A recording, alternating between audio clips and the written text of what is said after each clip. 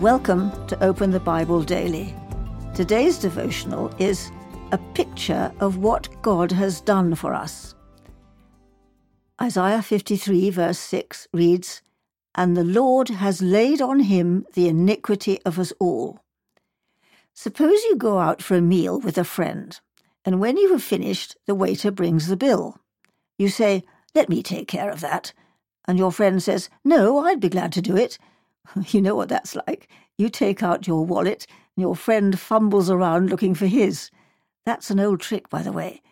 Look first in all the wrong pockets for your wallet, and by the time you get it out, the other person has already grabbed the bill. Either way, the bill is on the table, and it's going to be imputed to, one of you. Someone is going to pay for it. Either it will be on your card, or it will be on his. God has taken all that would have been charged to us and charged it to Jesus instead.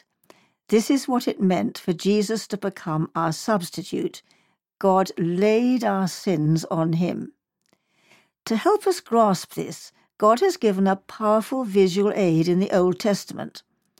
On the Day of Atonement, God's people gathered outside the tent of meeting. A live goat was to be brought out to the high priest.